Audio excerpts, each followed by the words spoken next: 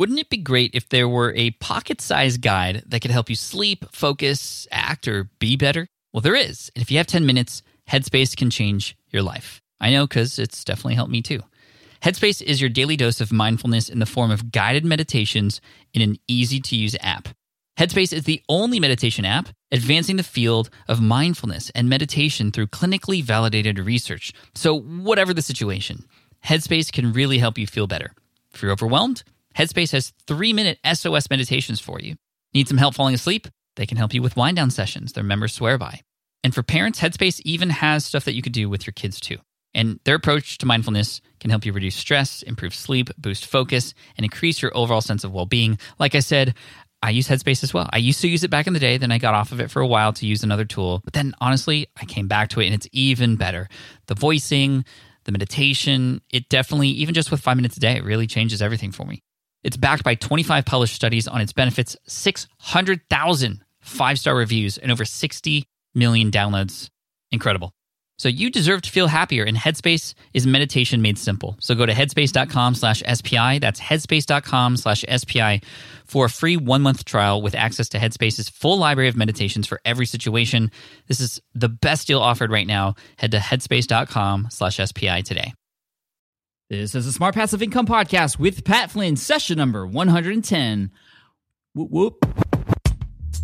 Welcome to the Smart Passive Income Podcast, where it's all about working hard now so you can sit back and reap the benefits later.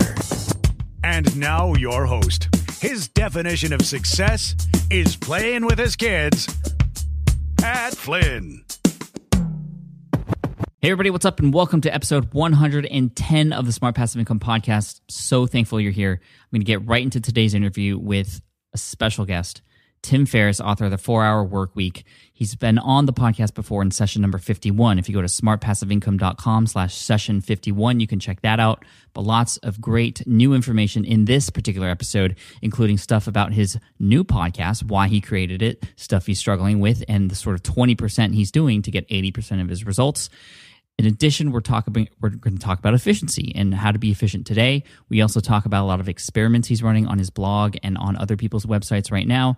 And lastly, I asked him a question that I should have asked him the last time he was on, which was, Tim, what would you do right now if you wanted to start a business from scratch? And great insight coming from Tim here. So I think you'll enjoy this. Thank you so much. And let's get to the interview. What's up, everybody? I'm so happy to welcome back Mr. Tim Ferriss to the Smart Passive Income Podcast. What's up, Tim? How are you? I'm great. I'm enjoying Hawaiian weather in San Francisco while it lasts. It's been a whole year and a half since you've last come on the show. That was in episode 51 for everybody out there.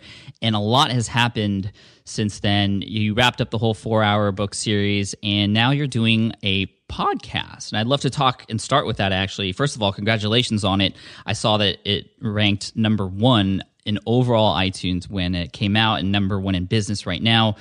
First, tell us about the podcast. Why did you start one?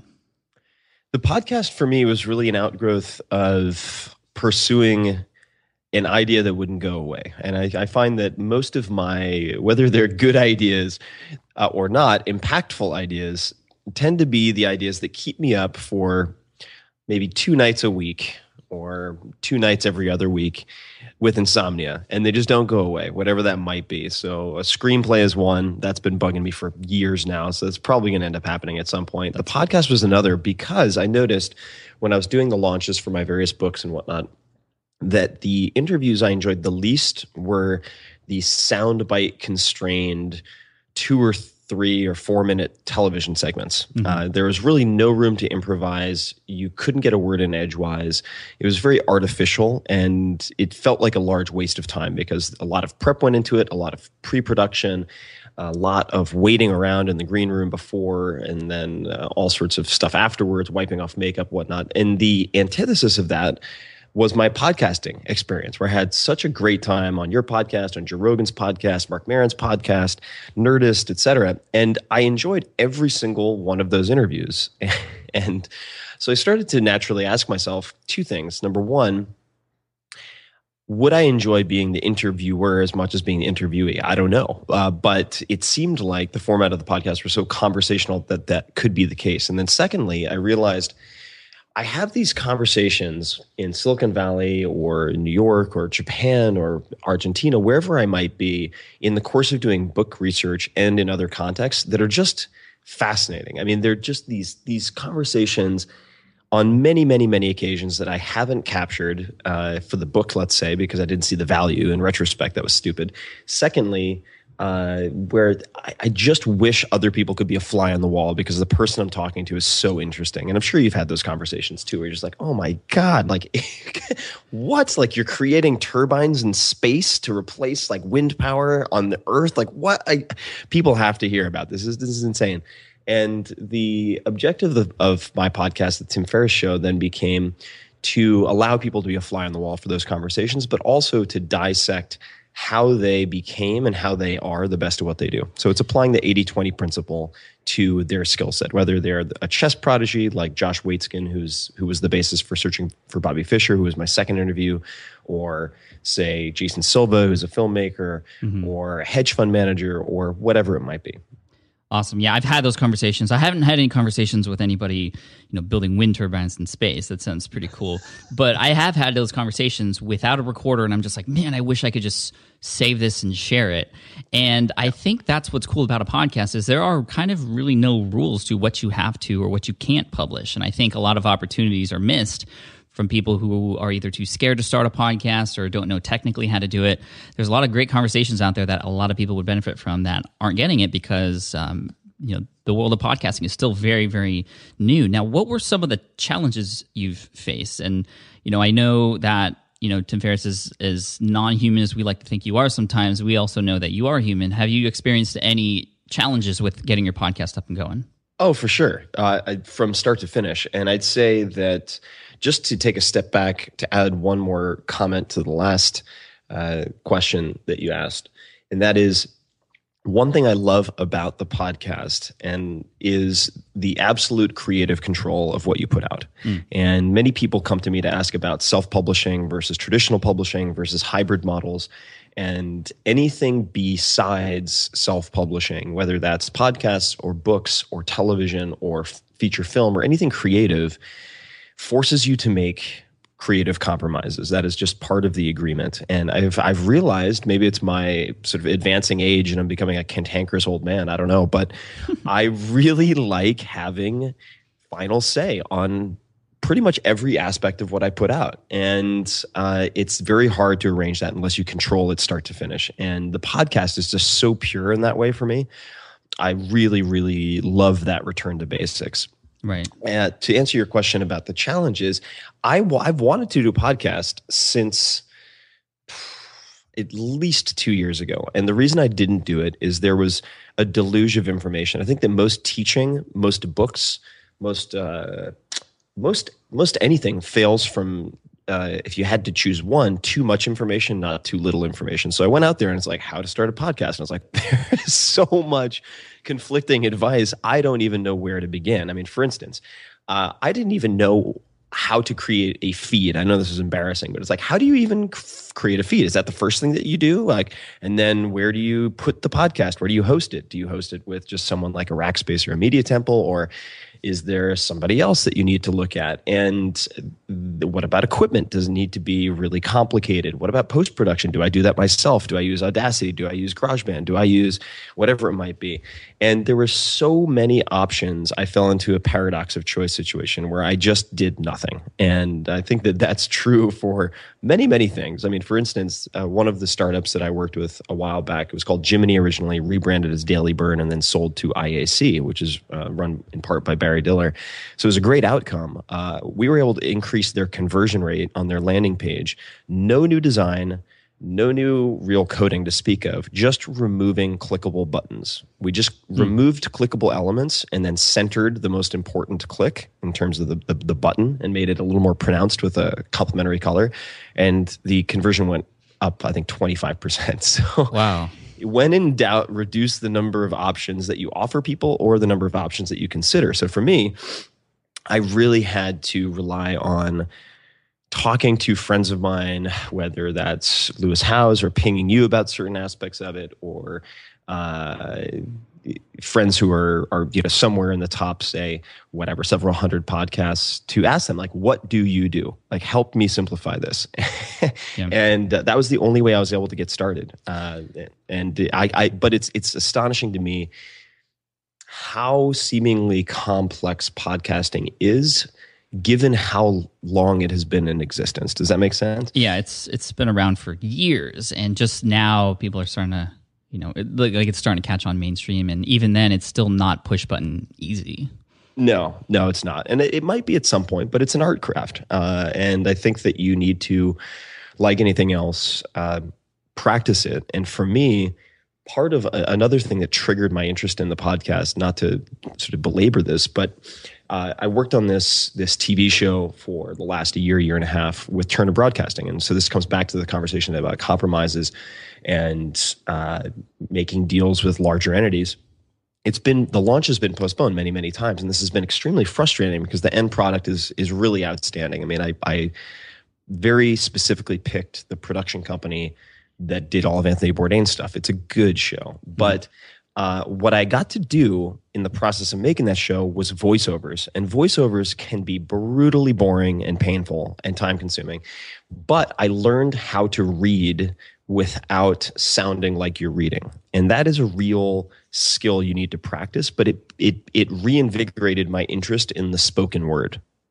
And I also simultaneously, not a lot of people know this perhaps, but I have a book club that I launched experimentally. It's just the Tim Ferriss Book Club, where every month or so I push a book into the limelight that I feel has changed my life in some way that did not receive the attention or might not receive the attention it deserves, if that makes sense. Yes. And as part of that, I have acquired, in some cases, audiobook rights. So I'm actually producing the audiobooks myself. And as part of that, have learned a lot about audio. So it's just such a pure, old-fashioned, for lack of a better term, oral tradition. It's so primal, yet so technical. And the combination and the juxtaposition of those two things I find really, really fascinating. And I'm really insecure about my own voice. So this is kind of like therapy for me. Well, I found that for myself since starting a podcast. I've become more confident as a speaker and a communicator, not just in business, but on stage, but even in my personal life with friends and family. I'm much better able to communicate what is in my head with everybody else around me. And I think you're going to see you're a great communicator now. It's going to be even better down the road after you have a number of podcasts in your belt. I hope so. And let me just add one more thing to that, which is I'm doing a podcast partially not to become good at podcasts. And when I look at acquiring a skill, one of the first questions I ask myself is, what might this transfer to? Because if you learn, for instance, how to write a short story, learning to write a good short story is not only good for becoming good at writing short stories, because for most people, there's no real utility there professionally, right? Mm-hmm. But if you become really good at writing short stories and you have a constraint like 5 pages or 3 pages, you become very good at putting your thoughts on paper and removing extraneous fluff and redundancy and anything that is unclear. And that transfers tremendously to everything from negotiating to dispute resolution with your spouse to fill in the blank, selling, sales copy. It transfers tremendously. So for me, podcasting is really just a wedge in the door to improve a whole spectrum of other skills that transfer to other areas. Yeah. No, I love that. I totally can see that. And you're always big on the 80-20 stuff, and I want to ask for all the podcasters out there who are listening, Tim, what are the 20% of things you're doing to potentially get 80% of the results with your podcast? Oh, yeah, great question. So the first is find someone to do the post-production for you, and there are many.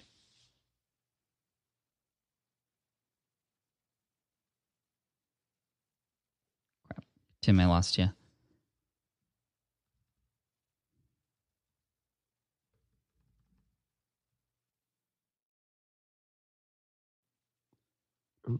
Hey, Tim. Hey, we back? Hey, yeah. You had just mentioned, you said, great question. First thing I would do is get somebody to do post-production for me. And then I cut out. Yeah, sorry. No, that's so ironic. It's just very appropriate. I'm going to keep this in, by the way. Case in point, right. So, all right, so we're good? We're rolling? Yeah. No, this is great. Okay, cool. So find someone to do post-production. And this was the big kind of elephant in the room for me that I sometimes didn't acknowledge, but it was always the predominant reason that I didn't pull the trigger and get started on the podcast. I was like, I don't want to have to learn another Adobe product or something that's just this monster of a program with a million different options. I don't want to take the time to do that. And you can find someone very easily to say, help you put together an intro, an outro, if you even want it, and then slap that together with some fading with an interview in the middle. I do very little editing to the interview itself. I let it run. If there are curses in it, that's fine. Very Joe Rogan-esque in that respect. And recognizing something along the lines of what Reid Hoffman said, who's chairman of LinkedIn and considered the oracle of Silicon Valley. He's a brilliant, brilliant entrepreneur and investor. He said, if you're, in effect, I'm paraphrasing here, but if you're not embarrassed by the first version of the product that you ship, you're too late. And I love that. So I took that approach with the podcast. I was like, you know what? Screw it. I've been postponing this for so long. Let me make an experiment of it, present it that way to my audience, and just put it out there. And you can see, I think, a progression. I have 5 episodes or so out, 6, and you can see the experimentation, and you can see the progression in a way, the evolution of a podcast, which I think is kind of fun. And in terms of, so number one, find somebody who can produce it, which is not that hard. You can go on Elance, which I guess is now Odesk, and you can find someone really easily. Get some basic equipment. So you could probably comment on this better than I could. I grabbed one of the mics that you recommended for this type of Skype interview, which is fantastic. Are you using it right now? I'm using the Audio Technica. Nice. Yeah, the ATR 2100 is fantastic. It's really, for the price point, which is what, $50 or something, it's really fantastic. I mean, it's better than the Yeti. It's better than all these other things that I tried. And I also have a Zoom H4n if I am doing an in-person, say, 2-person conversation. Mm-hmm. And I have 2 just very basic stage mics with XLR cables for that.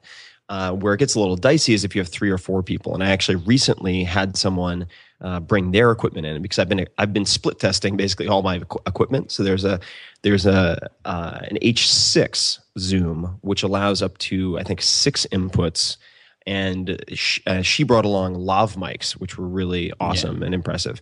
But for the most part, it's much easier logistically to organize Skype interviews. In the beginning, I was doing all in person, and I think there is some extra energy that you encounter in the in-person. But again, if you can't optimize something that you don't ship. That's an expression here in San Francisco, meaning if you take forever to ship something, you can't tweak it. Like if you don't ship it, you can't improve upon it. So get a crappy version out first. That's your minimally viable product. That was episode 1. Right. And then if you're not going to record podcasts in the first place because it's too much of a hassle to get 2 people in the same place and find a quiet location and set up all the equipment, just do it via Skype. I use Call Recorder. Typically, there are other options, of course, but Call Recorder plus the ATR 2100.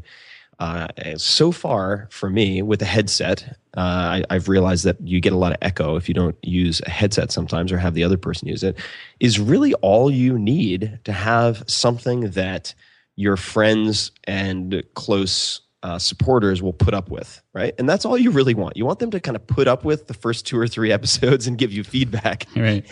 And then the responsibility is on you to improve upon it. For me, again, maybe this is too much info, but I ended up using Libsyn after a lot of consideration for hosting.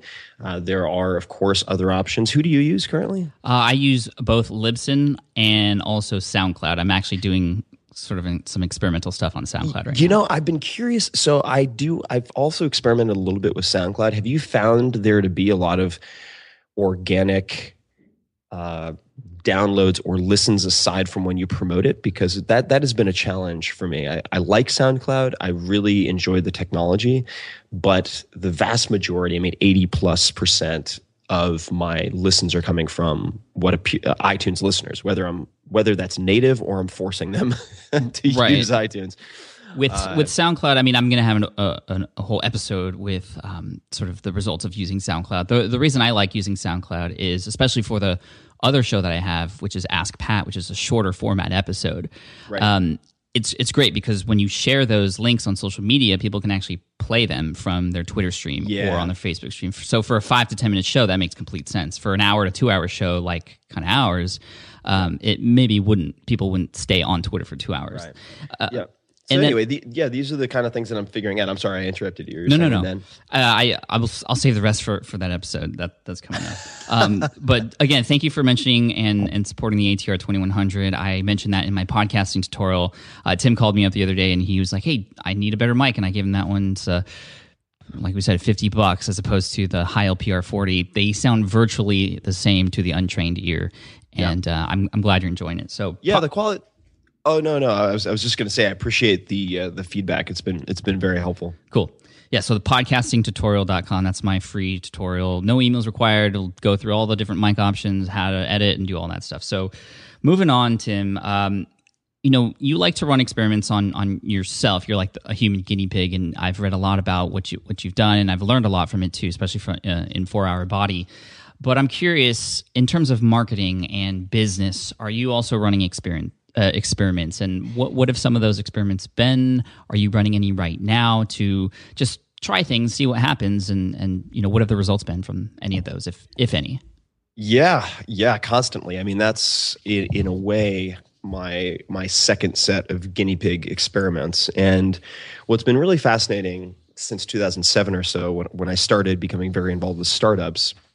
And many people don't realize that that's basically my primary financial career outside of publishing, which is very secondary in terms of revenue, is advising and investing in tech startups. So that's I was pre-seed money, Uber, Evernote, Shopify, and the list goes on and on and on. There are between 30 and 35 companies, and most of them are consumer-facing companies. So what does that mean?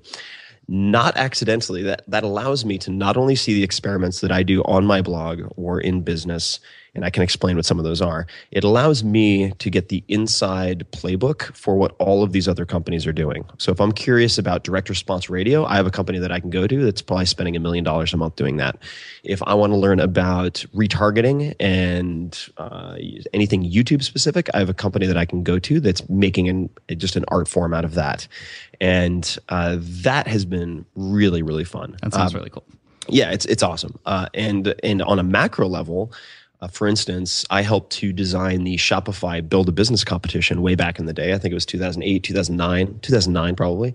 And they now have 100,000 stores on the platform. So they can aggregate patterns and not only show me what works and what doesn't, but show people who are competing in the competition what works and what doesn't. So a great way for people to see different experiments and inflection points and what didn't work, what worked, is to go to my blog, which is just 4hourblog.com, F-O-U-R, spell it all out, 4hourblog.com, and click on Muse Examples in the topics. And in Muse Examples, each post typically profiles 4 to 5 different companies, what worked, what didn't, how they got their first PR wins and stuff like that. Mm-hmm. Personally, right now, you'll find this maybe hilarious, is I am experimenting properly with email capture for the first time. So I've never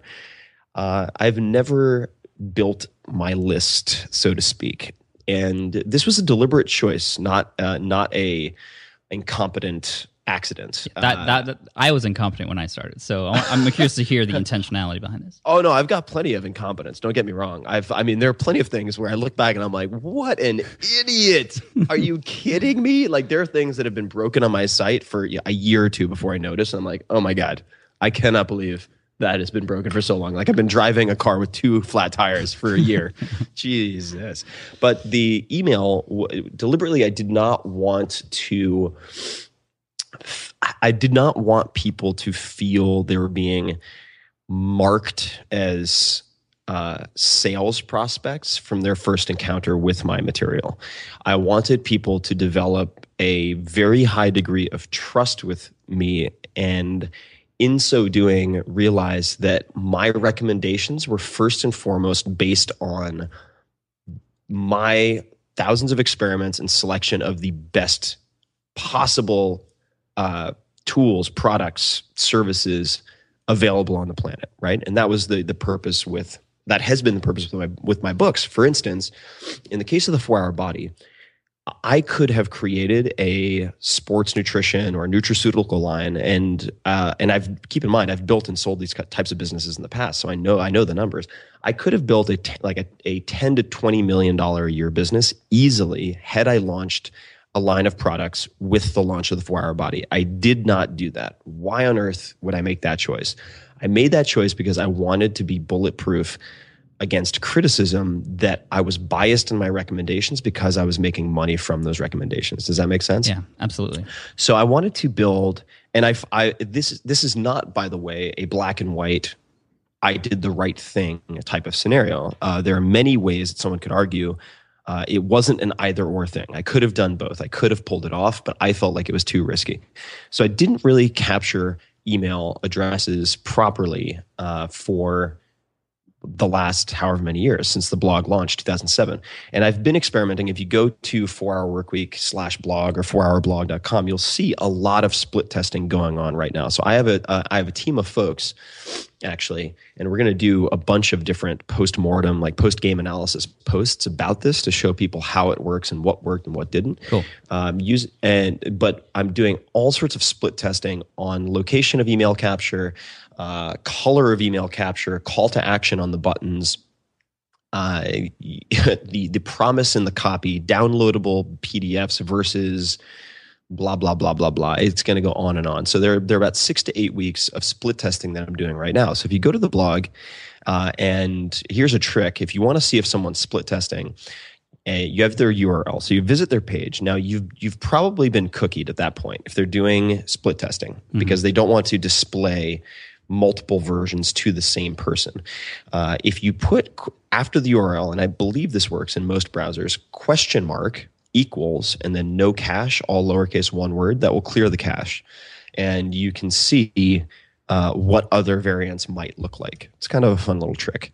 Oh, that's cool. And I'm also running experiments with the book club, for instance. So in the case of the book club, I'm acquiring often audiobook rights. I will be acquiring digital rights. And I've experimented with timing of launches. I've experimented with pricing of the books themselves. I've experimented also with how to look at, say, exclusivity on ACX, which is owned by Amazon and helps you to self-publish to iTunes and Amazon and so on, Audible, versus non-exclusivity plus something like Gumroad, which allows you to do direct selling to your audience with roughly a 5% commission, right?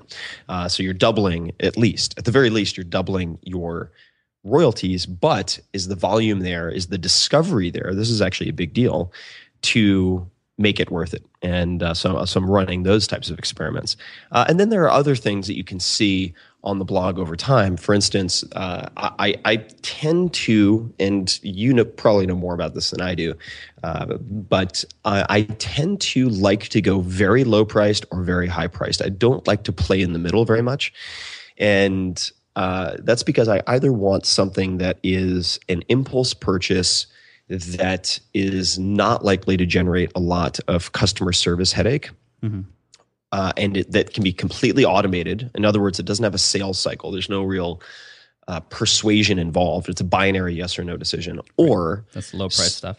Right. Or something like opening the kimono event, which I did several years ago, which was very limited capacity. I think it was ultimately ended up being about 120 or 130 people. And it could have been much larger, but we turned away a lot of people.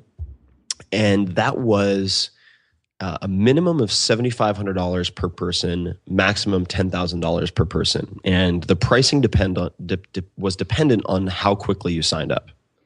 And that sold out with a single blog post of roughly, 500, 750 words.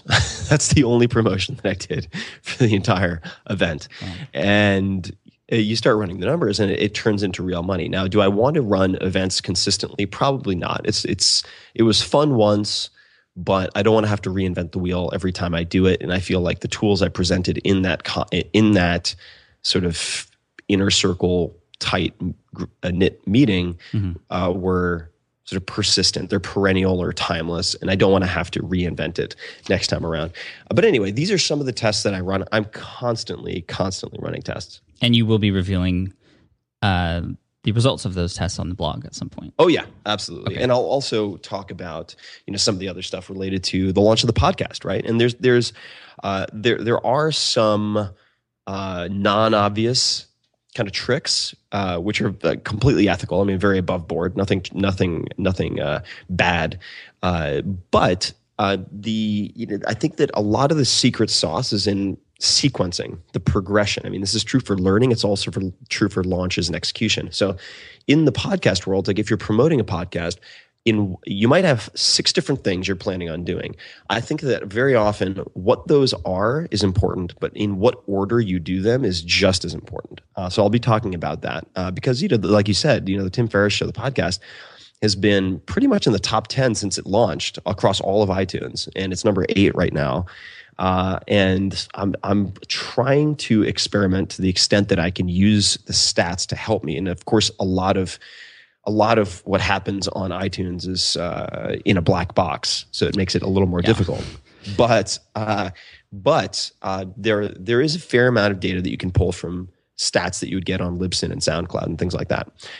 So yeah, I'll be doing a post on that as well, because the fact of the matter is, even if you give this is where people underestimate themselves and overestimate the rest of the world. And I've talked about this before, but even if I gave step-by-step instructions on how to beat my podcast, here is how you produce a superior podcast that will rank higher on iTunes. There's a very high probability that no one would do it.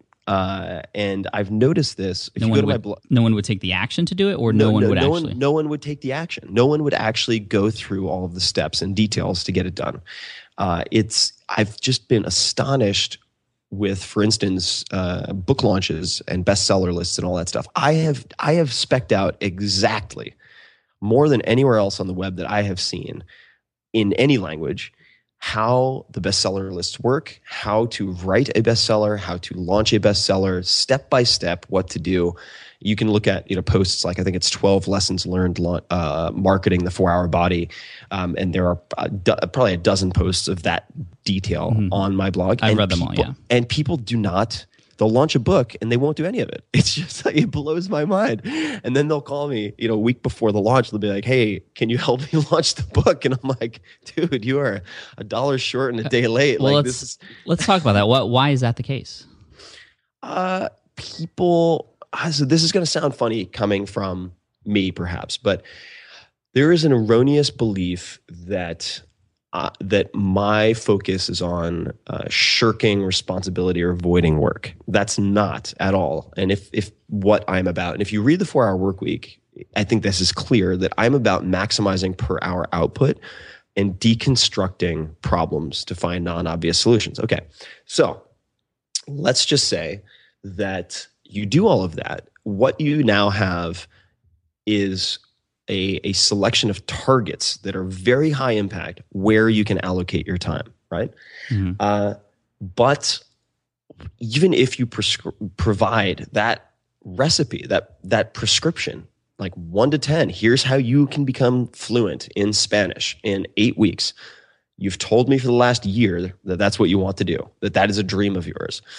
But I think that people are either, one, not willing to put in the effort to something that is proven to work, or number 2, and I think this could be a big piece of it, they're so afraid of failing even if they do it. If I fail following this recipe that works, I will lose self-respect. I will look bad. I will lose hope, whatever it might be. Mm-hmm. People just don't do it. And this was borne out in one of the examples I put in the 4-Hour Workweek, which was I would go to this Princeton class twice a year, high-tech entrepreneurship. These are high-level kids, right? I mean, we've got undergrads and graduates in electrical engineering and operations research finance at Princeton. These are smart people. And I would offer a round trip anywhere in the world to people who would contact impossible to reach people and get them to respond in a meaningful way. And what was so astonishing is that because everyone in the class overestimated what the other students would do, they didn't even try. And they would raise their hands, and I'd have like 15 students who'd say, oh my God, I'm definitely going to do it, totally going to do it. And then either 0 of them would do it, or 1 or 2 would do it. And their results would actually be pretty lukewarm, mediocre, but because no one else tried, they won. And I mean, that is life. I mean, that is life in a nutshell. So in any case, I could go on, but suffice to say, what that whole rant started with is I'm going to be doing a post-game analysis of the podcasting experiments and what worked and what didn't. Sweet. Well, I'll make sure to update the show notes for this podcast whenever those results that we just talked about for those experiments come about. So thank you for that. Moving on, productivity is huge. We all have the same 24 hours in a day. Certain people seem to just do way more than others. And we've talked about productivity a little bit in the last episode, in episode 51. It's been a year and a half. What are some things that are working for you right now? Beyond working with a team, I mean, you're special. You're Tim Ferriss. You have a team working with you, but a lot of people don't. How can people become more productive today? Well, there are a number of things that they can do. And I would also say, having spoken with you, your team's actually bigger than my team right now. I have 1 executive assistant, and that is it. I have a 2-person team. So the way I get away with that is by focusing first and foremost on what I consider timeless principles of being effective. Okay, so you have productivity, which is a combination of, in my mind, being effective, choosing the right things to do, and being efficient, doing those things well. If you screw up the first part, doing things quickly just makes matters worse. So I think it's Peter Drucker, who's one of my favorite authors on this type of thing, who once said, and it could have been Warren Buffett, also a great thinker when it comes to productivity, that that which is not worth doing is not worth doing well. Right. which makes sense.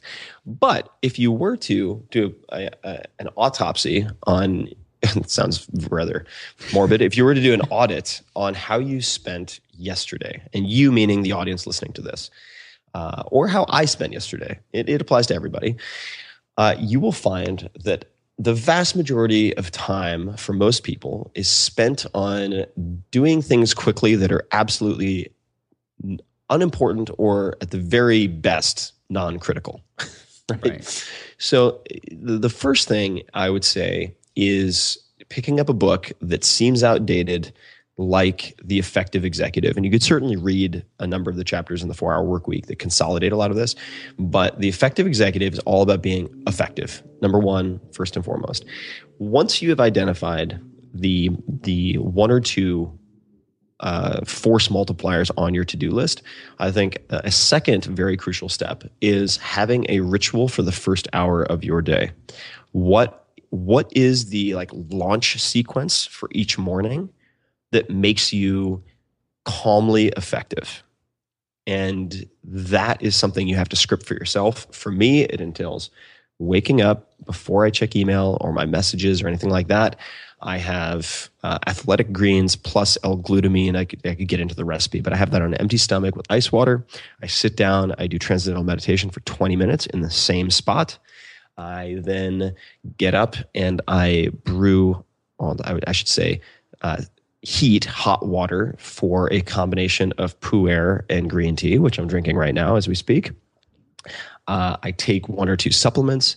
Then after I've worked on an empty stomach, and this differs from the slow carb diet mandate, typically where I recommend 30 grams of protein within 30 minutes of waking up. But I'm doing some experiments right now.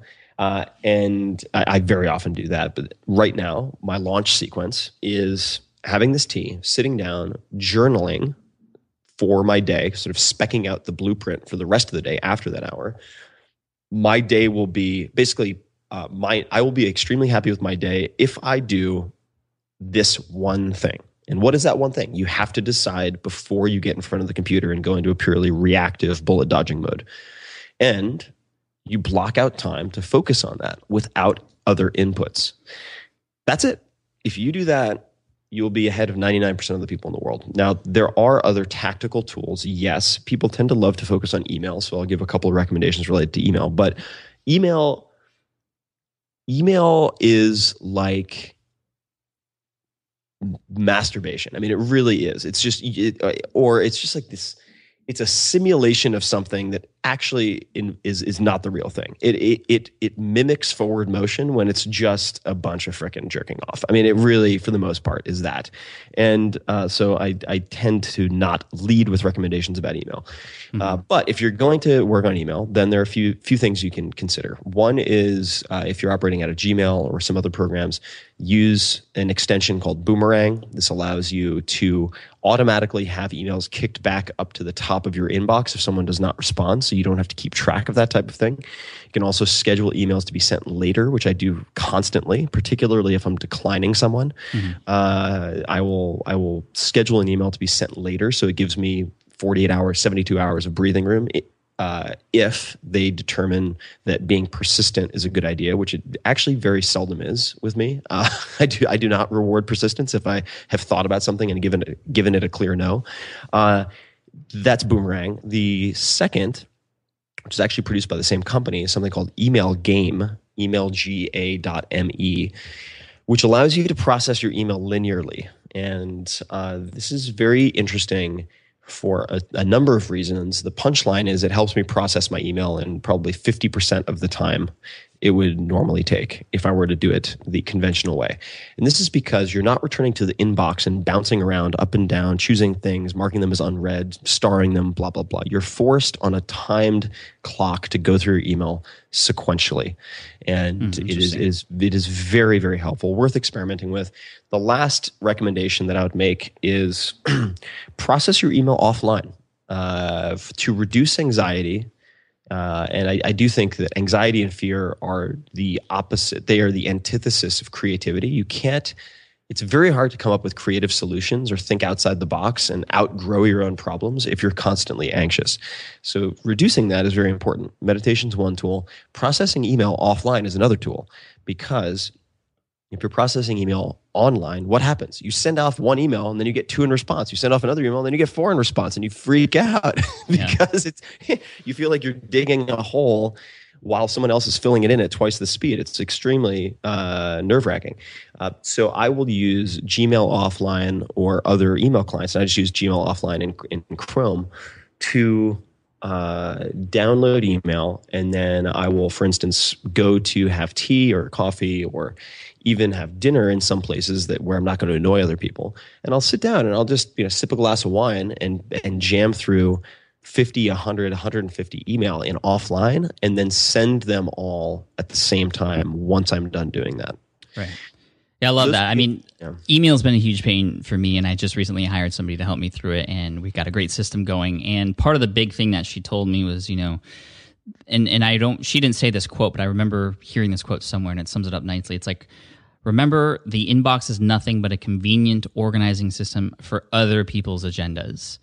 Yep. And it's so true, because it's just, how is that actually helping us get to completing our mission, or like you said, what we would be happy with if we accomplished that today? And I think it just makes people feel like they're doing work, and that's what I was doing. I was feeling like I was getting things done by answering emails, and taking a lot of the recommendations to answer emails, batch processing them, and using these tools and stuff. But I've made some priority shifts, and email is still there. It's obviously important, but it's not at the top of the list, and it's not definitely the first thing I don't check in the morning. I only check twice a day now. Yeah, it's a good policy. And I would say 2 things. Number one, so that quote, I think might even some variant of it, and I'm sure many people have said it, is in the 4-Hour Workweek. So the son-in-law of a billionaire was on a ski lift with his father-in-law.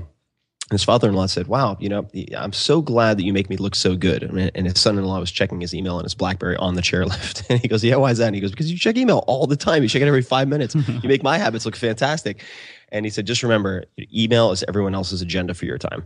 And it's true. It's worth remembering, number one. Number two, I would also just add, the only way to get to inbox 0 without making it your full-time job, so you can't actually do whatever work you're trying to do, the only way to get to inbox 0 reliably is to respond to fewer email. That's it. Yeah, that's true. Yep.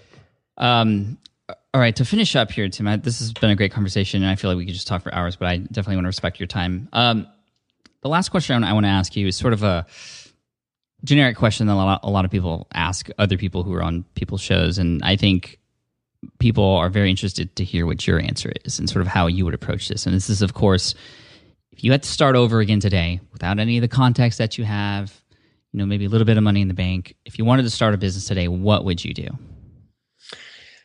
Okay, so this will hopefully be a satisfying answer, but it may not be. What I would say is business is extremely wide as a category.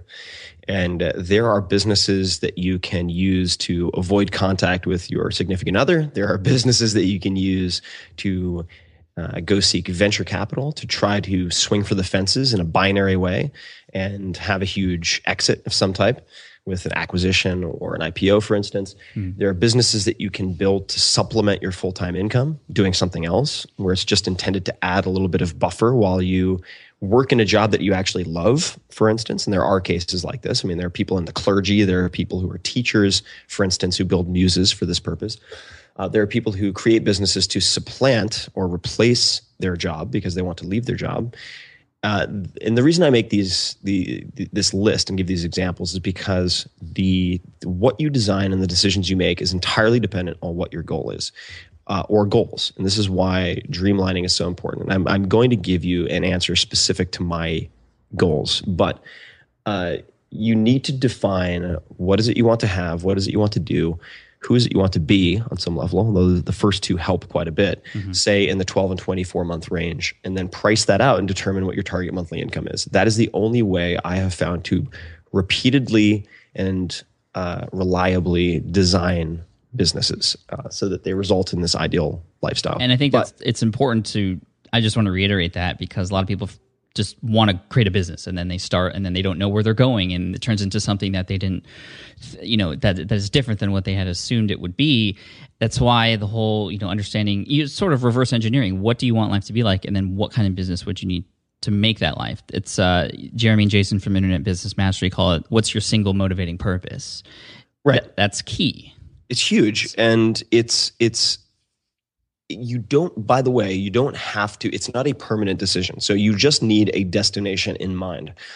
And I think that many people who fail in business fail in their various forms of business because they want to start a business in the same way they want to learn how to fly a plane, and then they get up in the air, they've learned how to fly, and they have no idea where to land the plane.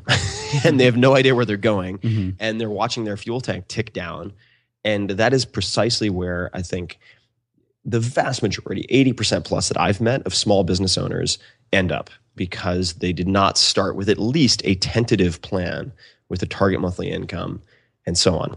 Right. For me personally, we would have to identify a period in time. So in 2005, 2004, when I was completely redesigning Brain Quicken and Body Quick, which was my sports nutrition company at the time, to either extricate myself or to shut it down, I had very specific goals, which were to maintain that revenue or have it drop no more than, say, 20%, while I extricated myself and got to the point where it was 2 hours or fewer per week, say, in management time for all aspects of the business.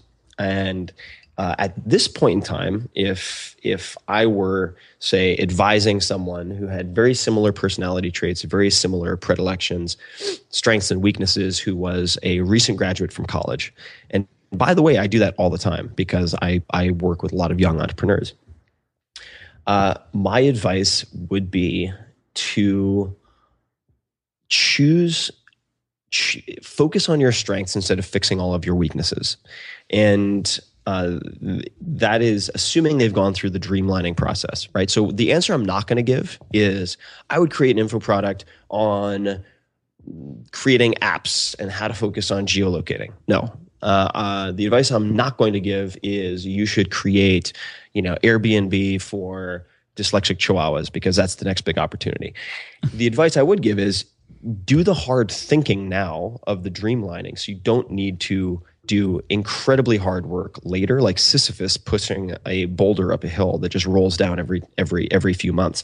And then I would say, to choose the channels for customer acquisition and customer communication. I don't really like the word engagement very much, because I think it's used in too many ways, so it's lost a lot of its meaning.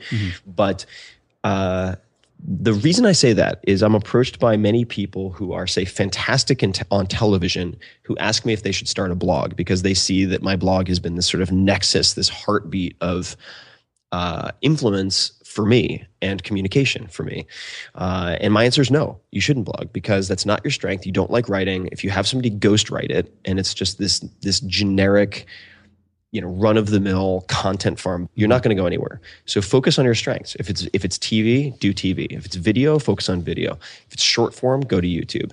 If it's 6 seconds, go to Vine. If it's photographs, go to Instagram, right? If it's fill in the blank, go to Facebook, Twitter. Choose your primary network, number one. And then everything else leads back to that nexus, that center. So for me, I made a very deliberate choice that the blog, and I'm still a very firm believer in WordPress. I think granted, at this point in time, I'm an advisor to Automatic, which makes WordPress.com. So, take that with a grain of salt. But that's because I've used WordPress since the very beginning. Since my very first day of blogging, I've used WordPress, and it is extremely good for SEO out of the box.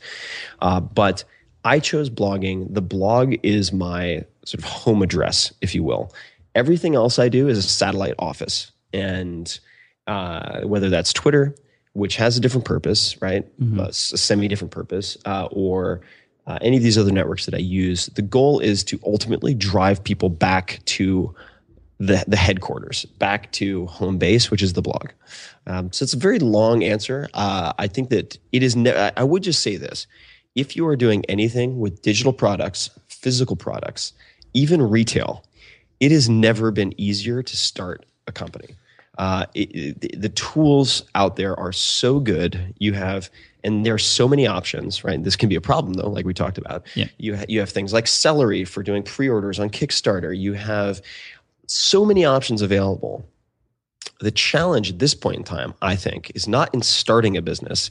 It's in getting attention for your business. Because as a result of it never having been easier, you have more noise and more static online than ever before. So you need to be very good at determining what your strengths are, what your message is, who your 1,000 true fans are, and how you're going to go after them. Read Kevin Kelly's 1,000 True Fans. If you're going to read only one article on marketing for the rest of your life, that's the one. I agree. And you need to be very, very laser focused, which is, again, why, coming back to the beginning of the conversation, being effective is what counts. Being efficient is so far in second place as to almost not even be a consideration. If you do a handful of things right, even if you're slow and plodding and lethargic about it, you will beat almost everyone. I mean, it's really amazing. For those people who can get into dense stuff, pick up the annual letters of Warren Buffett to Berkshire Hathaway shareholders. That is going to be worth more to you than any MBA program on the planet, I think. So those would be a couple of my observations in response to a very short question. So sorry for the long-winded answer. No, I appreciate it. It's a lot of gold nuggets in there. And Tim, thank you so much for coming back on the show. We all appreciate it so much. And we look forward to checking out your podcast, seeing how far it goes, and also seeing the results of all those experiments too.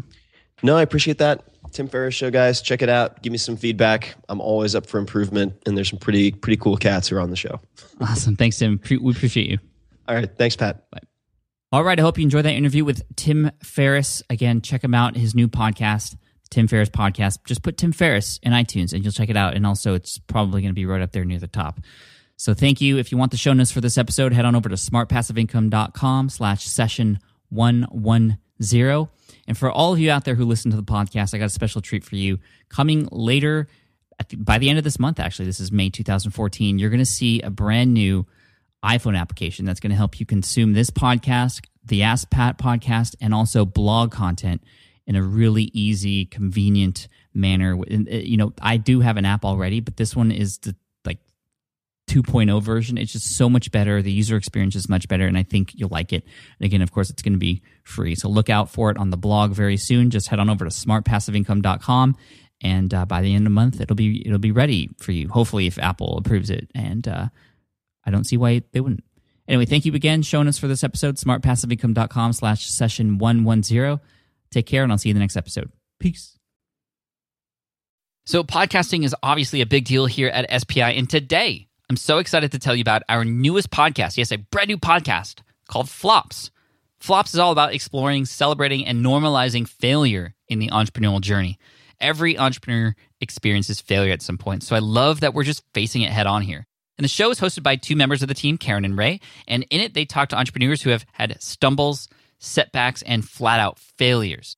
These guests are honest and generous with their stories, and I think they offer hope and encouragement for all other entrepreneurs out there because we all experience it, right? We all experience failure. For example, in the first episode, Ray talks to John, who got caught up in a Ponzi scheme. It's a story with twists and turns that will keep you hooked. It's a great story. I highly recommend you check it out. But one thing I love about Flops is that it doesn't dwell on the failure, and it always finds a bright side. I really love it, and I think you will too. So the first season of Flops has already started with new episodes dropping on Wednesdays. You can find it on Apple Podcasts, Spotify, wherever you listen to podcasts. You can also listen at smartpassiveincome.com/flops. Again, that's smartpassiveincome.com/flops. I hope you enjoy it.